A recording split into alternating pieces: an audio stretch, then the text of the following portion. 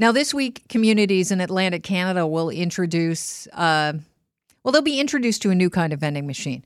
Instead of the usual junk food staples, these ones will dispense clean needles, naloxone, and HIV kits.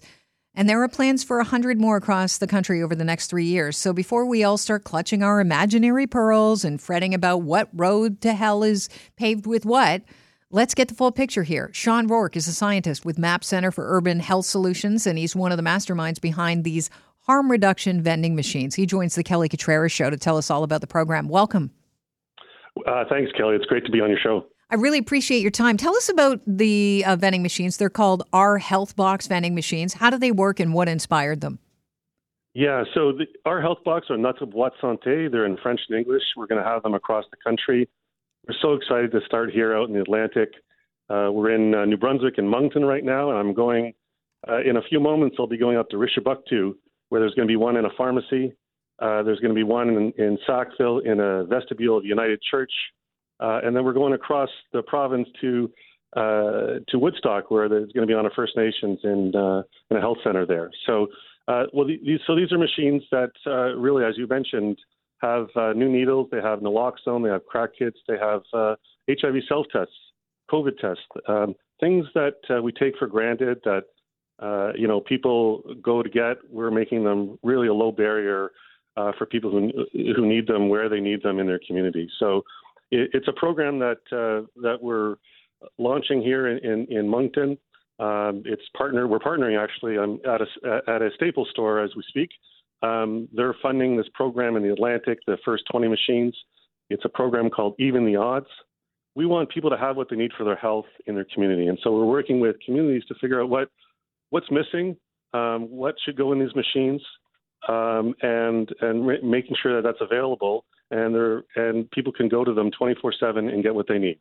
So that's the concept. Yep. And we're rolling out across the country. Sean, the casualness with which you said, crack kits, I'm sure makes some people's heads spin. So let's talk about why it's important that some people have access to these things. Because I think there are people listening that would think, are you kidding me?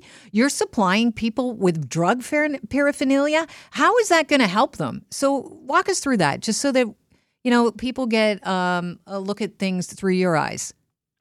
Yeah, we need to bring this out into the mainstream, Kelly. They currently go to an agency to get them, and these are things that people need for their health and well-being to reduce the harm for their health. The opioid crisis is out of control, right? And people are overdosing, and this provides things that people need to reduce their harm.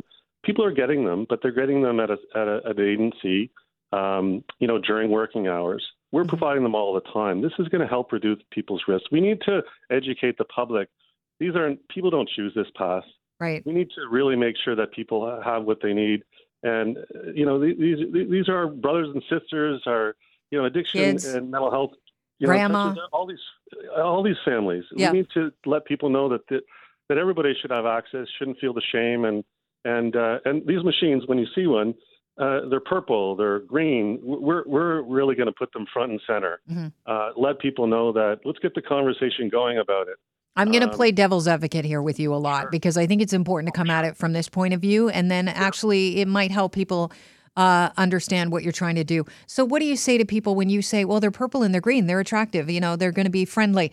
What do you say to people who say, well, that seems like you're putting things that could be dangerous to children right in their eyesight and making them attractive? How do you ensure that the contents don't fall into the hands of a curious kid?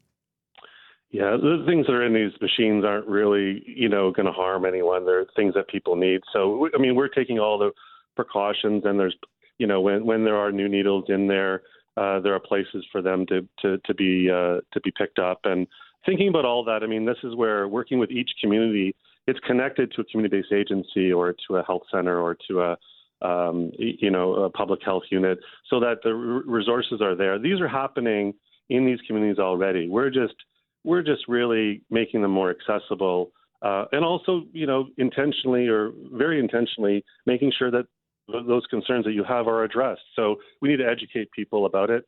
I need an education here. I'm still stuck on the crack pipe. I can't be the only one. I get the needles, the clean needles. I get the naloxone.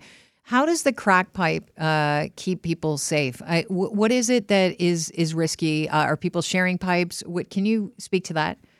Yeah, people are sharing and getting infections that end up in the emergency room, right? So, in addition to all of these, by the way, we were the group that actually helped to get the first HIV self-test approved in Canada back in November, and we built out a program called I'm Ready to make them available on, you download an app and get one delivered to your home. Now we're putting them in the machines because not everybody has a phone. Mm-hmm. Some people have very lifestyles that, very disorganized just because of the situations of where they are. And so this becomes their phone. It becomes a place to get what they need. Also, on the machine, people can find out what the services are available in their community and where to get them. So it's very user-friendly, and we want to educate people about things that they may not know about, how to connect them. So there's videos on there on how to use an naloxone kit. There's videos on there to know how to use a HIV self-test kit. I mean, we're building this as we go, building this and being very pragmatic about it. There's little tickers there that say if there's a bad drug supply in this community, watch out for these purple pills. They're very toxic. We hear about these stories in the news. We're trying to prevent things from happening. So all of these things that are in there are standard things that people are that are available for people that are having challenges with addiction, and we just are helping to facilitate access in ways that meet their needs. Yesterday, it was a big snowstorm in Moncton. The ensemble of the agency, Debbie Warren, who's this fabulous, amazing executive director, had to close her doors because the buses weren't working. Mm-hmm. Well, the machine was still on, and people were lined up getting what they needed.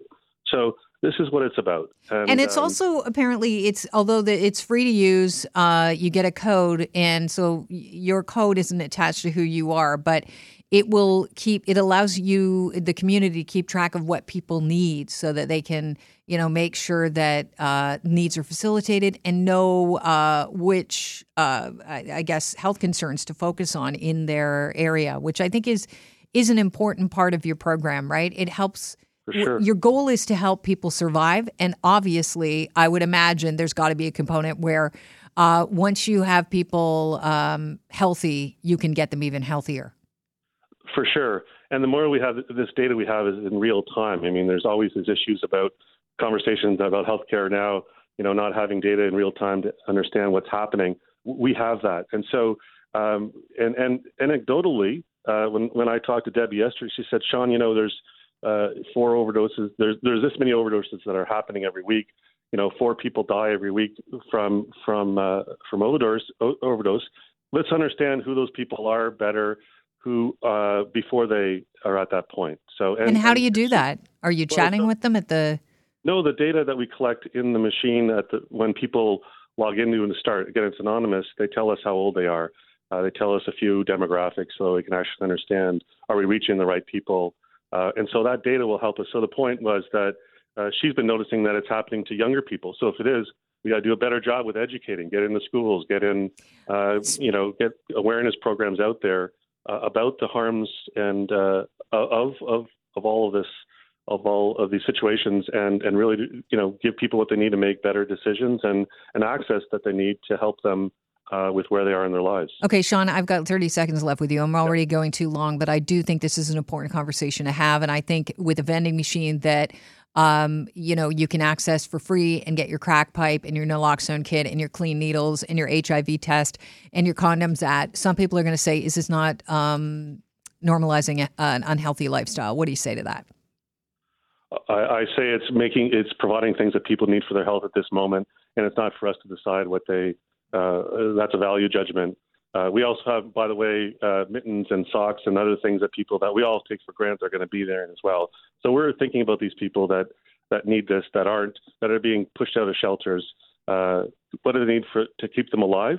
But not only that, we want them to actually, want to back this up and help them, get connected to services they need to obviously, thrive. And that's what part of our program is about with Staples. So I really appreciate you raising the issues, Kelly, and we're going to roll out across the country. It's very exciting. Yeah, I appreciate you joining us so that people are well aware of what's coming to their neighborhood and just have a more informed, opinion on how they feel about it. Sean, thank you so much. I really appreciate your time. My pleasure. Thanks for having me. Have a great day. Sean Rourke is a scientist with the MAP Center for Urban Health Solutions.